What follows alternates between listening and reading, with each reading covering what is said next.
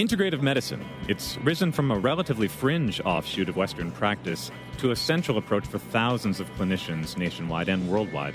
But how did it get there, and where is the field headed? You're tuning into ReachMD on the floors of the A4M conference in Las Vegas, and I'm Dr. Matt Birnholz. My guest today is James Laval. He's clinical pharmacist, nutritionist, CEO of Integrative Health Resources. He's authored over 18 books on numerous subjects within the field of integrative medicine, and he serves as a course director or instructor.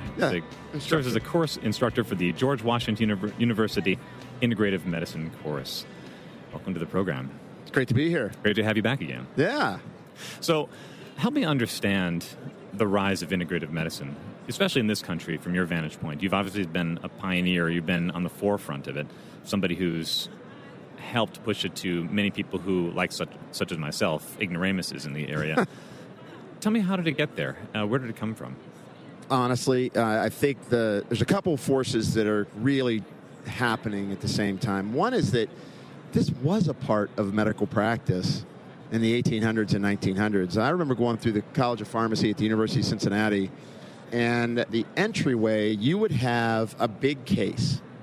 And that big case was filled with natural compounds from major pharmaceutical companies.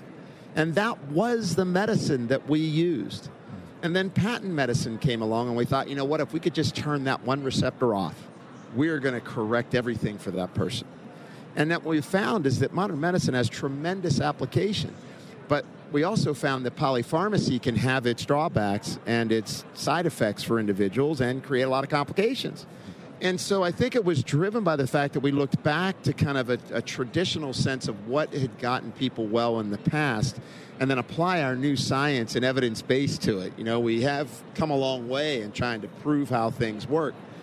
And then I think more importantly than all of that, because it makes us all look really smart because we're academicians. I mean, I taught 20 years at the University of Cincinnati College of Pharmacy and Medicine, now at George Washington, and a co-chair here at A4M, helping drive content to, thousands of practitioners, right? That's all really fun and it's cool. But I got to tell you, what really drove it is the consumer. People were not happy with the fact that, hey, I take this medicine and I really don't have a quality of life that it's improved, that I really don't see a change in the way I feel, but my numbers may look better. I can tell you right now, you drop somebody's lipids, they go, hey, that's okay, great. Oh, wow, that's exciting. My lipids are better, doc, which is okay, and it's important. I'm not saying it's not important to manage lipids and look at ox-LDL and make sure you're not plaquing your arteries and all that fun stuff. But what really makes people excited is when they go, I have energy again. I can think. I'm not tired in the middle of the day. I'm sleeping better at night. When people begin to reach out for improvement in quality of life, I think that's where integrative medicine really has started to take a foothold, where it's a process over the last 50 years it's been going on in the United States and obviously to a different extent in other parts of the world where it was actually more closely held as a valued practice, say more natural therapies of different sorts, whether you're looking at traditional Chinese medicine or naturopathic medicine or things like that. So the consumer said, we want these other therapies because they work. Academics and societies of medicine said, well, let's check them out and see if they work. A lot of doctors and other healthcare providers started, pushing on that and seeing if they worked. And, as all things over time, they get accepted. And you always use this quote, Niels Bohr, they asked, well, what did it take for people to understand, the atomic age? And he quite dryly said, new ideas don't get accepted, old people die.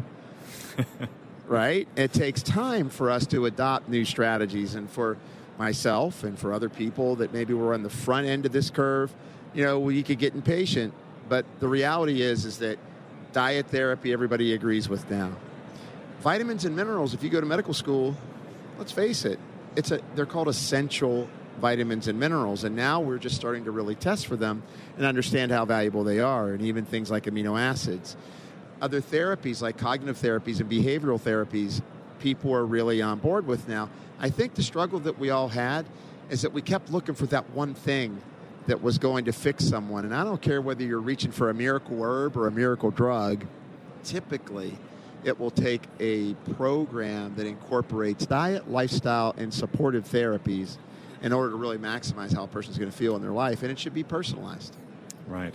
So, obviously, based on a number of the things that you said, the term itself, integrative medicine, implies a disconnect that is taking place and has taken place for some time with traditional allopathic medicine.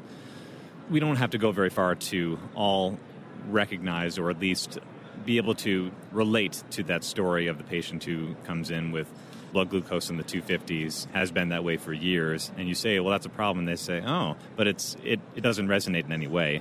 But their issues resonate, their ability to feel better with treatment, which implies that traditional medicine has become a little bit too adherent to labs and other data. But is integrative medicine, while potentially filling a gap that traditional allopathic medicine has, for some reason, been hesitant to fill, right?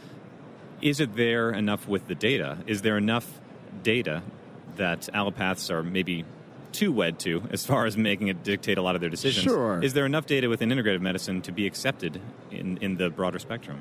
Well, you open Pandora's box there, because I think there's a few issues. One, if I name any 5 drugs that a person is on, do we have the data for those 5 drugs when they're given together versus in single entity data collection? Really? So when I talk about evidence-based medicine, and look, I'm a pharmacologist. I believe in traditional medicine. I believe in the beauty and power of traditional drugs. What I think we get a little too comfortable with is that it's the only thing that works. And if you're looking at evidence-based, I can tell you, all right, let's pick 5 drugs: Coreg, ibuprofen, lovastatin, hydrochlorothiazide, and losartan. Oh, wait, and X-Lax. Put it all together. What do you get? Put it all together. What do you get? We don't know. So I think what we have to begin to understand is that we're all looking to improve the outcome of the individual, that we're going to need more data collection. We're going to need to look at these therapies in light of what's used, for example, in diabetes. Lifestyle and exercise and diet therapy being, in many cases, more effective than drug therapy. But what happens when we can use drug therapy and have lifestyle and corrective diet therapy? The other piece that we miss is the fact that, how I really started to get this message across to doctors is I would say, okay, everybody understands the value of folic acid. Oh, yeah, sure. You give oral contraceptives. It depletes folic acid. Nowadays, everybody says, oh, my gosh, don't get pregnant within 6 months after stopping oral contraceptives because an increased risk of neural tube defects. 20 years ago, nobody was doing that. That's, in my term, that's what integrative is. All integrative is saying, how am I casting, in addition to the fact that I've become an expert at drug therapy and diagnosis and looking at lab tests, what other therapies do I want to put in my toolkit that I'm interested in as a healthcare professional to help me manage that patient better? Because everybody's not going to be as passionate about botanicals. So, for example, maybe somebody's not comfortable with the quality variability that's illustrated in botanical medicine over the last 25 years in the United States, right? There is issues in product quality and adulteration, and that's a very legit argument. I'm not going to do botanicals. But I would like to know what drugs are depleting what nutrients, and I want to give vitamins, minerals, and amino acids that would act as a counter-correction because the drug is taking these things out of the body. Maybe you say, you know what, I just know when I give people Augmentin, they're going to end up with diarrhea or a yeast infection, so I'm going to give probiotics. Maybe you think of physical therapies, which are very common now for pain management, for example. And so integrative medicine for me it's interesting. If I'm talking with another healthcare professional, versus the strict term, which of course is now an official board, and doctors are looking to get, board certified in integrative medicine. And why A4M grew so big over the last 20 years is because what it taught was it's just good medicine. Good medicine is looking for that extra answer to help improve the quality of life of that patient that sits in front of you. And integrative medicine offers that opportunity to expand your toolkit beyond just what you traditionally have thought of as evidence-based care. But the lines get blurred with evidence-based care as we move into these polypharmacy models where maybe we haven't really studied the interactions all that much. And we start to have it's a little bit of an experimental adverse event situation. And I think it's going to be good for medicine to embrace the fact that, hey, I might be able to get by with prescribing a few less drugs. Maybe not all of them, but I can get by on prescribing a few less ones. And, and maybe the patient even feels better.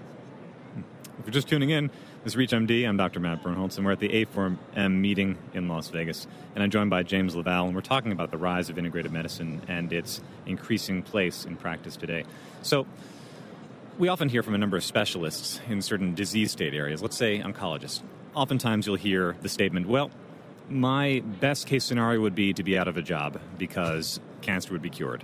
Which we'll debate the merits of that as to whether that's entirely true from some people's perspective. Some people actually like having a job. Right. But the goal is to have that disease process in many cases just be cured so that we can all obviously live much better.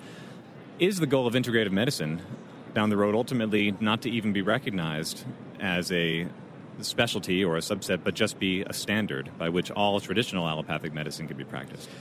I think, once again, you're going to have a gradation of intervention, right? I think you're going to have people that are more interested in what would be called integrative medicine, or really peering into your metabolism and tearing it apart and personalizing what you need. And then you're going to have the need for just the people that are knocking down the real big problems, So I think the specialist that's dealing with an ulcerative colitis, he may refer to his integrative medicine practice partner after he gets it under control, and then be able to kind of get that person on kind of the next phase to their healing. So I think that while elements of integrative medicine are already being adopted in conventional medicine, right? Heart rate variability testing, orthopedic doctors using glucosamine post-surgery to help with connective tissue and collagen. There's pockets of this stuff that's already accepted, but I think integrative medicine specialists will always kind of hold to that person that really wants to help figure out your lifestyle. It affords a certain type of way of thinking, like you're going to have to really want to talk to people a lot, find out what's wrong, and communicate with them a lot.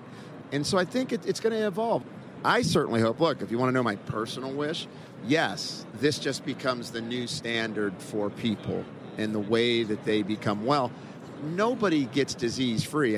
Honestly, when people get disease-free, let's just look. I worked a lot with oncology, and people get, quote, cancer-free, but at the same time, we know that there's progression. Autoimmune disorders pop up, post-chemotherapy. Kidney disorders pop up, post-chemotherapy. Other issues come up, other autoimmune disorders. And so the point being is that what we're really trying to do is get people to have their chemistries corrective and help, kind of normalizing levels, and then address these other vectors or factors that keep people from being well. And so that, people can come into you and report that they're feeling great. Wouldn't that be wonderful? Right now, we're kind of losing that battle. Honestly, we got 50% of the U.S. population is either pre-diabetic or diabetic. 77% are overweight. Cancer is on the upswing like we can't believe, and autoimmune disorders are rising. So we're a far cry from this place of wellness where everyone's going to be, when they come back from the land of Oz, right? Our reality is that most people are in trouble with their health, and we need an expanded toolkit to get them out of some of that discomfort and metabolic dysfunction that's taking place. Right. And so it's clearly no coincidence that the rise of chronic diseases with the decrease in primary care, or the ability to provide that, has created an opening for integrative medicine to be able to step in and perhaps provide a new model by which primary care at least can be addressed. Is well that right? put. Absolutely. I think we over-specialized, and we kind of lost touch with that, hey, how do you get well? What attracted me to pharmacy, when I went into pharmacy school, and now I taught at medical school, I'm teaching a ton of doctors, so I'm around a lot of docs, around a lot of pharmacists.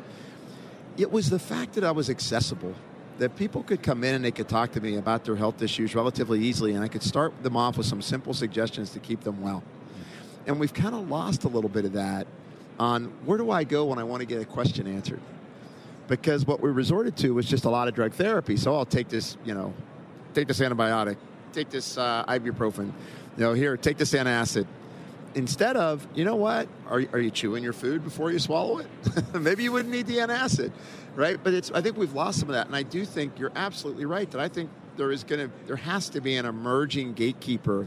The rise of primary care is on its way. If it isn't already, which I think we all know it is, we need that gatekeeper. And I love teaching physicians who want to be that gatekeeper. Right. And yet, a ton of skepticism still persists around integrative medicine. You can't even say the term in some circles without getting a response from people. What is dragging the overall field down in that respect? Is there some element to its roots or its current progression, even offshoots therein that call themselves integrative medicine, but the majority of people practicing it don't believe that? So what is dragging it down to create that kind of skepticism? I got to be honest with you. I'm going to go back to Niels Bohr. I got to tell you, new ideas don't get accepted. Old people die. I think it takes time for generationally us to adopt new science. Think about how long it took for MRIs to be accepted. Think how long it took for us to accept the fact that it isn't eating fat that causes heart disease. It's eating too much sugar. That's just a recent phenomenon. That story and research started 40 years ago. So I think there's a distillation process that's taking place. And look, not to bang on conventional therapies, you know what I love about traditional medical training is that you're skeptical. You know, that every procedure, everything that gets shown, every miracle herb that comes out in the market, you raise an eyebrow to it and go, hey, does this work? Why does it work? Let me give it to some people and see if it works. That's what I do. I was like, hey, look, if I don't see it work, guess what? You could have the best stuff in the world. And by the way, that's just not a criticism of botanicals. We've seen those same issues with medications. Of course. And so I think that I love that evidence, skeptical view to science that says, does this really work for people? Here's what I think we haven't done yet. We haven't extended the lens that we look through. I wrote a book recently called Your Blood Never Lies. And Your Blood Never Lies was about looking at lab tests for trends. Before you become a diabetic, every point over 84 represents a 6% risk of you becoming a person with diabetes. So if you had a 95 blood sugar, you'd be patted on the back and said you have a normal blood sugar. If you have a 95 blood sugar, you have a 60% risk of being a person with diabetes. Which one do you want to be? Do you want to be that person that just waits till the diabetes hits and then I get my metformin and maybe I get my losartan? Or do you want to be that person that says, hey, wow, 2/3 risk, I think I'll change my diet, lifestyle, maybe take some nutrients and see if I can't swing those numbers. I think that lens needs to be better developed yet, meaning we have to extend this conversation to just not, are we extending the time until you get diagnosed with a disease, or are we keeping lab values with normal ranges that are allowing us to stay healthy, which I think is the true goal of integrative care, is how do we keep people and remain people in a healthy state? And that's a different way of looking at outcome studies. So where next? Moving this whole field forward, or at least the acceptance therein, is it better regulations? For instance, you mentioned botanicals. That comes up a lot. It's often supplements. Botanicals is an area of a lot of controversy because of the lack of regulation. Are those some of the next steps that kind of brings integrative medicine into the forefront, or is it something else? Well, I think quality control is under the substance of the guidance of the FDA, and they can take any product off the market anytime they want. Good manufacturing practices have gone a long way in terms of manufacturing of dietary supplements, and I think there's a bright horizon for the dietary supplement industry in the United States, not to be regulated like a drug, because they're not drugs, but to be regulated appropriately so there is no harm and people get the intended effect. That's important.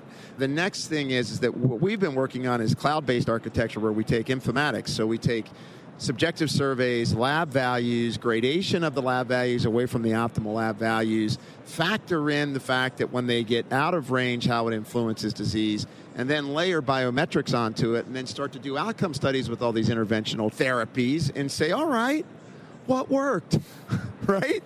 Let's just pull the veil back and go, gee, we did this set of things for this person that felt this way, and here's the lab changes that occurred, here's the quality of life data that occurred, and here's the biometric information that changed. And now let's aggregate that into big data and see if there's subpopulations where those therapies work in some groups. For example, diabetes, all diabetics aren't the same, right? So for me, I think it's important that what next is looking at architectures for collecting data that's different than one marker, one drug. It's a global reach into metabolism, a black box approach saying, here is the open system. This is how the person's metabolism is behaving. Here are the therapies that we addressed. What was the outcome? And does it really matter if it was the fact that they stopped eating gluten, took a little more selenium or ate magnesium that made the difference? because it probably was all three. But we have to get to that point where we start to look at the person as a whole, and we look at their outcomes as a whole, and we start to treat the priority of that data as to what's really working or not. And that's what I think is the next big step. The education's occurring. You can look right here, right? You got thousands of people coming here, doing classes, getting involved, being immersed in the latest information on how to change their patients' lives. What hasn't happened yet is cloud-based informatics. And that's what I'm involved with and have been involved with for a long time, and really deploying a solution to start to collect that data in a way that's acceptable to the traditional or more grounded sources of medical information. Well, you've heard it here first. This is the first marker in a number of milestones we're going to be following with James LaValle to find out how things are progressing in integrated medicine. This is ReachMD. I'm Dr. Matt Bernholtz. For more access to this and other podcasts, videos, et cetera, come over to reachmd.com, download, upload to your liking. Thanks again. And Dr. Great. Really appreciate your time. It was great. Thanks for having me.